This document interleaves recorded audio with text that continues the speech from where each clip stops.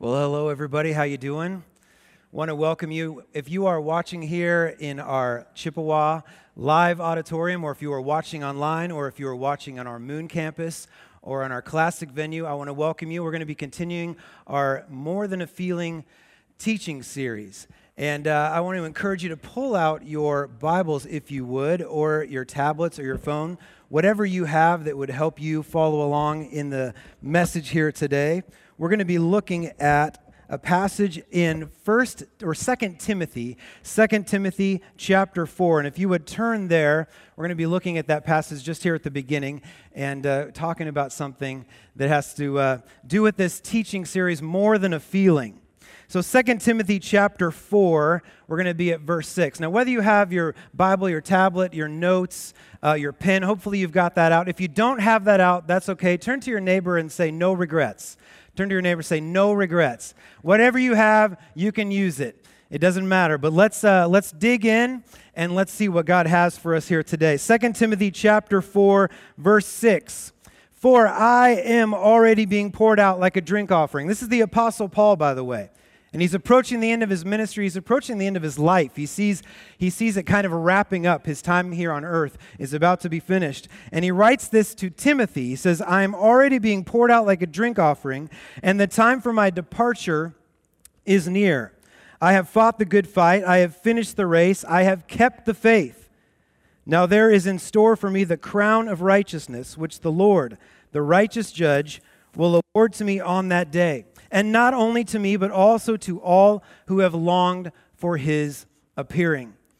I read these verses and I want you to put them in your head. I want you to think about them as we go through this message here and talk about what we're going to be looking at here today. On the onset of my freshman year of high school, I decided that I would join the cross-country team just days before the first cross-country meet. I think it's important for you to know that I had not been doing any training, any running in advance before this meet. I was not prepared, but that did not prevent me from exploding off the start line at the beginning of that first race like I was shot straight out of a cannon. That did not prevent me from doing that. You see, I bolted off the starting line that first race. And the start of the course had this uphill switchback thing to where when I was up ahead by at least 50 yards from any other person in the race, right there at the beginning, I could see everyone beneath me, everyone behind me, and everyone literally and metaphorically in my mind beneath me, thinking, how am I so much faster than they are? Why are they not trying to keep up? It didn't take me long to regret the decision to jump out of the starting gate so quickly. By the time I got to the first half-mile mark, I was second to last in the race. The only person who was behind me was a friend who I had asked to join the team with me just days before. I guarantee you, he had not been training either at all. At about the first mile mark, my regret from starting too quickly moved to regretting the decision to join the team. My friend and I eventually started walking. And at some point around the 2-mile mark, I laid down on the ground. I was so tired. In a cross-country meet. I do remember that by the time I came out of the forest and turned the corner to see the finish line, I saw the line and I started running as hard as I could. I finished second to last, beating out the friend who had joined me on the team, and enjoyed eating the banana that they handed to me right after the race. And that was the only reward that I received on that day.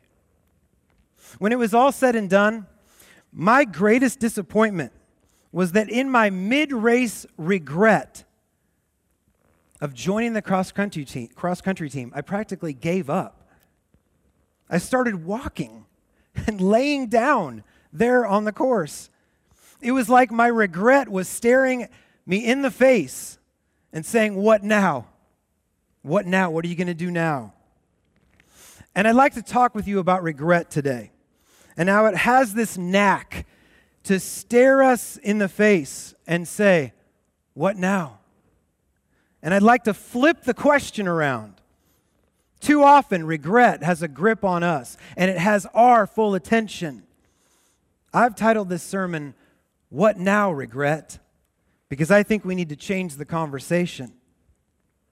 I think we need to change it from regret having our attention to us asking regret the question, what now? Regret is something that we all experience. And at the same time, it's something that we all want to avoid. Regret is one of, if not the most negative emotions we all experience. We regret what we've done, and even more so, studies say even more, we regret what we didn't do and wish we had done. Regret is the emotion that we experience when we think that our present situation could be better or happier if we had done something different in the past. Let me say that again. Regret is the emotion that we experience when we think that our present situation could be better or happier if we had done something different in the past. And when it comes to regret, we usually go two ways. It kind of depends on the kind of person that we are. There are those who are weighed down by regret. We lay in bed thinking about the missed opportunity or the decision that we made, the thing that we should have done. We think about it when our minds are left wandering or when we're at our lowest point. Then there are those of us who live by the creed of having no regrets. I was just a college student. No one was hurt. Seriously, at least. What else was I supposed to do? I was only 18. No regrets. But neither is the best option. The idea of being weighed down and being consumed by our regrets, and then the other side of saying, I have no regrets. Because we know how difficult it can be to be held back by our disappointments. We know that's not a good option. And we also know that living a life of no regrets is not that helpful either. It is important, as the journalist and author Kathryn Schulz says, to experience regret. It's important to experience regret. She says that the inability to experience regret is actually one of the distinguishing characteristics of sociopaths. We need to experience regret. It's important to realize when we've done something wrong. It's important to know when we've made a mistake or let ourselves down. If you have kids, you know this is important.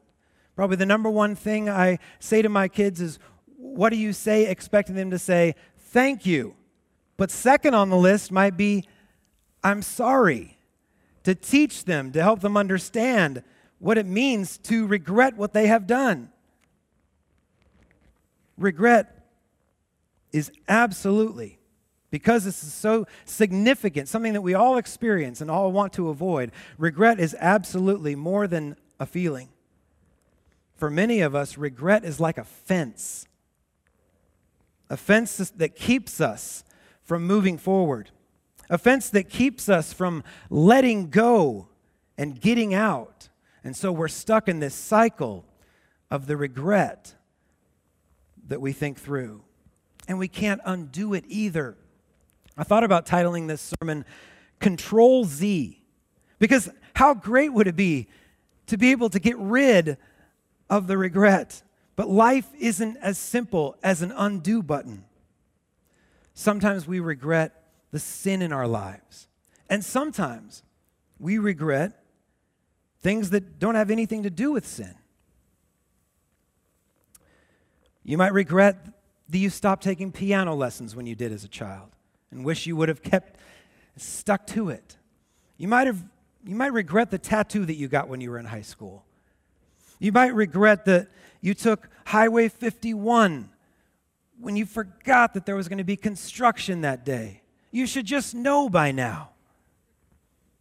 You might regret that.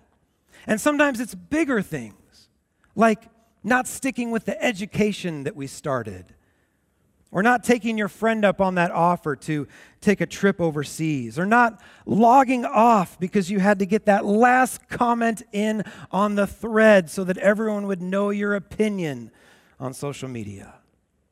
Regret is definitely more than a feeling. But here's the deal. What I would like us to do is to think of regret less like offense and more like a favor. What if we viewed the regret in our lives less like offense and more like a favor? Less like offense that keeps you trapped with the worry, the anxiety, the shame, and the disappointments. And more like a favor from God that invites you to be free of those things.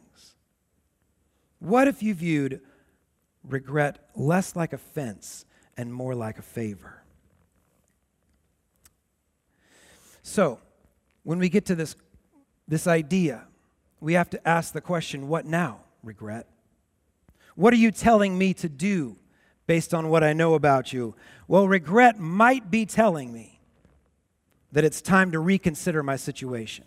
Regret might be telling me it's time to reconsider my situation. I'm challenged by these words of the Apostle Paul in Acts chapter 20. He says this in verse 22, "And now, compelled by the Spirit, I'm going to Jerusalem, not knowing what will happen to me there. I only know that in every city the Holy Spirit warns me that prison and hardships are facing me. However, I consider my life worth nothing to me. My only aim is to finish the race and complete the task the Lord Jesus has given me, the task of testifying to the good news of God's grace." It's not that Paul is experiencing regret here, but what he is doing is helpful for us in how we deal with regret. Two principles that we can follow. First, he's considering his situation, considering what is most important right now to him. And second, that some things are just out of his control. Some things are out of his hands. When regret is staring you in the face, ask yourself, what is the most important thing that I can do right now? Let's say that tomorrow you got pulled over on the way to work. You were going 75 in a 55, and you immediately regret not driving the speed limit. Why didn't I just drive 55? Is the most important thing in that moment to explain to the police officer that you just can't drive 55? Is it to make an argument that 55 is entirely too low for this stretch of the highway? Probably not. It's probably not the time to make the case for your own uniqueness or attempt to change traffic laws.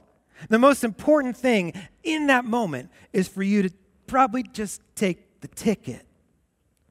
Let your regret of not driving the speed limit do you a favor. Reconsider your situation and take the ticket. Paul looks at his challenging situation and considers the most important thing to him.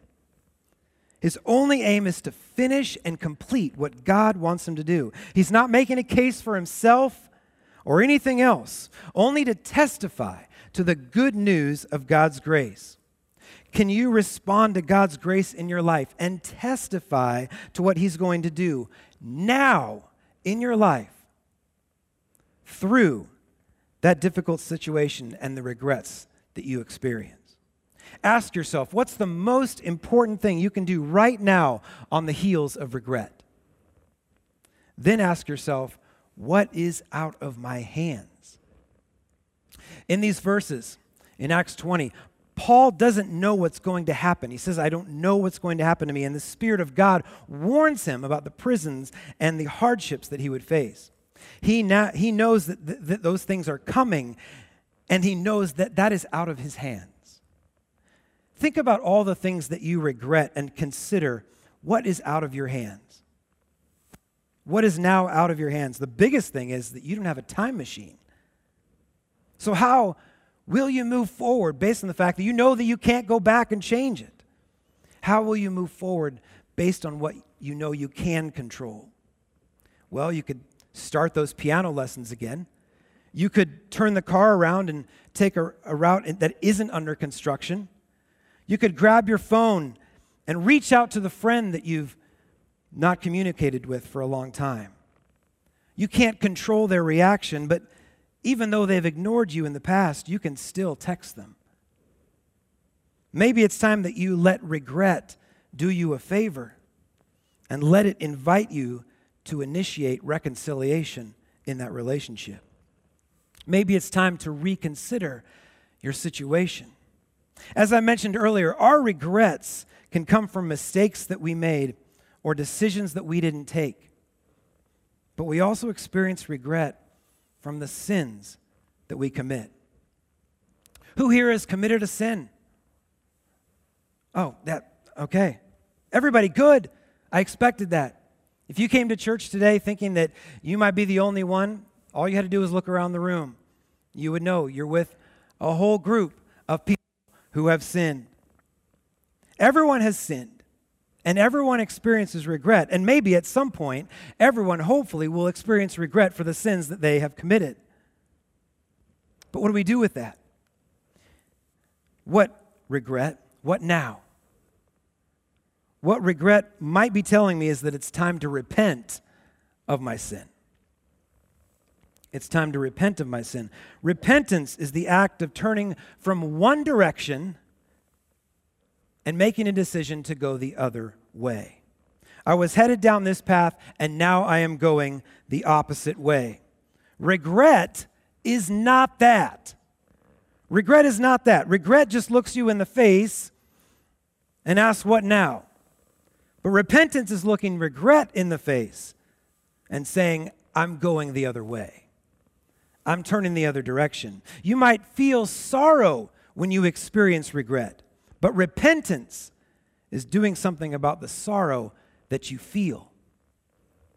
Going back to the Apostle Paul's perspective on this, we look at 2 Corinthians chapter 7, verse 9. He says, "Now I am happy, not because you were made sorry, but because your sorrow led to repentance. For you became sorrowful as God intended, and so were not harmed in any way by us. Godly sorrow brings repentance that leads to salvation and leaves no regret. But worldly sorrow brings death. See what this godly sorrow has produced in you. What earnestness, what eagerness to clear yourselves, what indignation, what alarm, what longing, what concern, what readiness to see justice done." Notice what godly sorrow brings about in those who have repented. An earnestness, an eagerness, a desire to see justice done. Repentance. Repentance is not something you do less as you grow in your relationship with God. Repentance is something that you do more and more with ever increasing speed as you grow in your walk with God. There is a benefit in consistently allowing godly regret to do us a favor and move us towards salvation. How do we repent? One is we confess our sin. Next, we turn from our sin. We turn the opposite way. We go the other way, and we turn toward the grace and love and mercy of God. This is the activity of salvation, but it is not the path of regret. Regret doesn't take us that way. Repentance does. And maybe it's time to repent of your sin. We see regret as a favor when it shows us that we need to reconsider our situations. We also see regret as a favor when it reminds us to repent of sin. But what else? So what now, regret? What are you trying to tell me now? Well, regret might be telling me it's time to redeem my story. To redeem my story. Think about the power regret has over our lives. It's easy to see how much regret plays a part in telling our story. It overwhelms us. And when it does, our story, our relationship with others, our relationship with God can be greatly impacted by it. So clearly there is power in allowing regret to do us a favor and experience God's redemption. That's why I'd like to add, when you think about it being time to redeem your story, I would encourage you to allow God to lead the way. No one can redeem better than God can. And no one can deal with regret better than God. There's a story in the book of 1 Samuel that illustrates this. The people of Israel had been calling for a king. They've been desiring a king to rule over them. And God not only allows it, but then lays out what it will look like and how important it is that both the king and his people follow the Lord. Basically, obey the Lord, and it will be well with you. 1 Samuel 15 begins with their new king, King Saul, and the instruction that he obey the Lord. And his call to obedience is a call to go and fight against the Amalekites. And basically, he is called to take out these people who are described as an evil people. And he is supposed to take them out, everything out. The prophet Samuel instructs him to do this. The problem is, he doesn't do as he is told. And he goes in and decides that there are certain things that are worth keeping for himself. He's decided that he wants to keep some things, and he's not supposed to keep anything. The Lord speaks through Samuel and says this in verse 11, I regret that I made Saul king because he has turned away from me and has not carried out my instructions. Samuel was angry, and he cried out to the Lord all night. So the story moves on, and Saul continues to make excuses for what he has done. He doesn't reconsider his situation. He doesn't repent of his sin. He's not regretting anything. So, and in our context, he's not allowing regret to do him a favor. He's not allowing regret to do him a favor. You ever seen that where you know someone has done something wrong and someone is accusing them of doing something wrong and they refuse to admit it? I see this all the time with my kids, my younger ones specifically. I know exactly what they did, and for their benefit, it would just be better to come clean, but they just refuse to acknowledge it. And I feel like that's what's going on here with Saul. Just come clean, acknowledge, just admit it, regret what you've done, admit it, come clean. But he doesn't. At least he doesn't before it's too late. He is eventually told he would be punished and that he would no longer be king. Because he rejected the word of the Lord rejected him as king. That gets Saul's attention, and it begins a string of I'm sorries, but by this time it's too late. Samuel says in verse 28, the Lord has torn the kingdom of Israel from you, and he has given it to one of your neighbors, to one better than you. He who is the glory of Israel does not lie or change his mind, for he is not a human being, that he should change his mind. Here, Samuel makes it clear that God's promise that he will honor a king who honors him remains. He makes it clear that God wasn't lying when he laid that out. And he's not going to change his mind here on sticking to that promise. He's not fickle in keeping his promise to be faithful to his people. So much so that we once again read of God's regret in verse 35.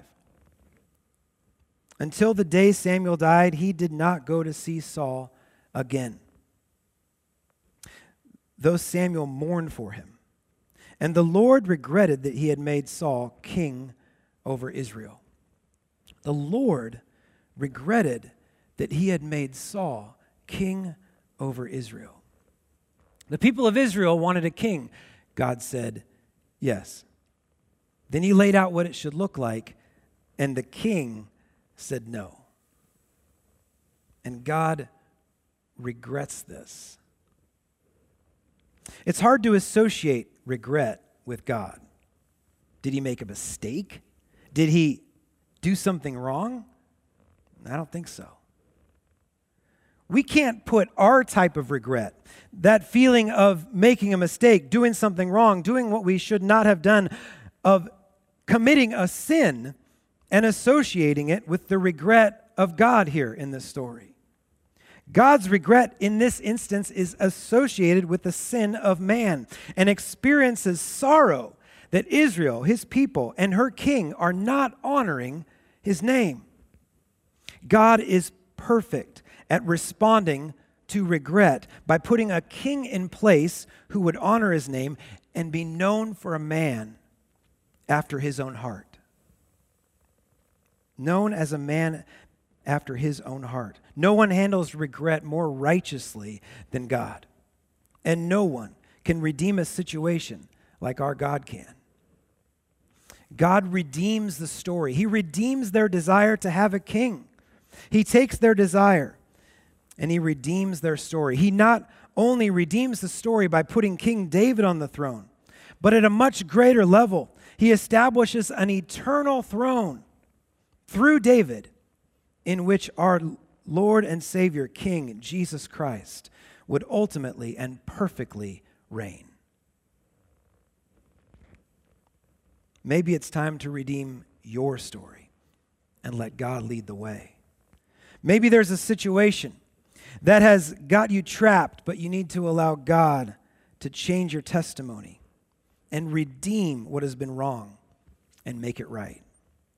It's like the words of a song we've been singing around here. If I'm not dead, then you're not done. Greater things are still to come. God's not done with you yet. So don't let the regret in your life be the author of your story. Think of your regret less like a crutch and more like a catapult. Regret should not be a crutch that you're clinging to and that's weighing you down. Rather, it should be more like a catapult that's driving you into the grace of God. Isn't this where you want to be when you get to the end? Isn't this where you want to be when you get to the end of your life? A reconsidered situation, a repentance of sin, and a redeemed story. This is Paul's testimony in 2 Timothy 4. For I am already being poured out like a drink offering, and the time for my departure is near. I have fought the good fight. I have finished the race. I have kept the faith. Now there is in store for me the crown of righteousness, which the Lord, the righteous judge, will award to me on that day. And not only to me, but also to all who have longed for his appearing. We need to treat regret less like a fence and more like a favor. This will help us stick to what is most important and remember that there are things that are out of our control. Almost everything, when we consider regret, almost everything is out of our control. We can't go back and change it. All we can do is move forward and consider what's most important. And treating regret more like a favor will help us become more like Jesus and live like him. I did continue running cross country. I didn't completely just quit after that first race. Unfortunately, I'm not able to say that I turned out to be great. I'm not sure I ever placed very high in a race. But one thing was for sure. From the second meet on, I was the first person to cross the finish line on my team in every race that followed. I was not about to be walking during a meet. I was definitely not going to lay down. Now, I say that not to brag. I would be happy to show you my times if I could find them. But the point is, in that situation for me, I responded with regret as a favor. Seeing the opportunity to make the most of the situation and not quit and not be stuck and hidden behind the fence of regret. If we could see regret less like a fence and more like a favor, we can watch God work in our life. Every time that we are more consumed with regret, we're not allowing God's grace to step in and change our situation, to redeem our story. We'll find the strength when we allow regret to be a favor. We'll find the strength to fight the good fight, to finish the race, and to keep the faith. Let's pray together. Lord God, I thank you for your faithfulness to us. And I thank you that you are the God who redeems our story. We thank you that when we repent of our sin, you forgive us and you offer us new life. Lord God, we want to We want to turn our hearts to you. We want to turn our concerns to you, our worries to you, our anxieties to you. We don't want to be held captive by regret. Lord, we want to be able to move forward and walk in your way and in your grace. We thank you for your love for us, and we thank you for this time. We ask that you would go before us and help us to walk in the way of Jesus. Thank you, Lord, for all that you've done and your goodness. In Jesus' name we pray. Amen.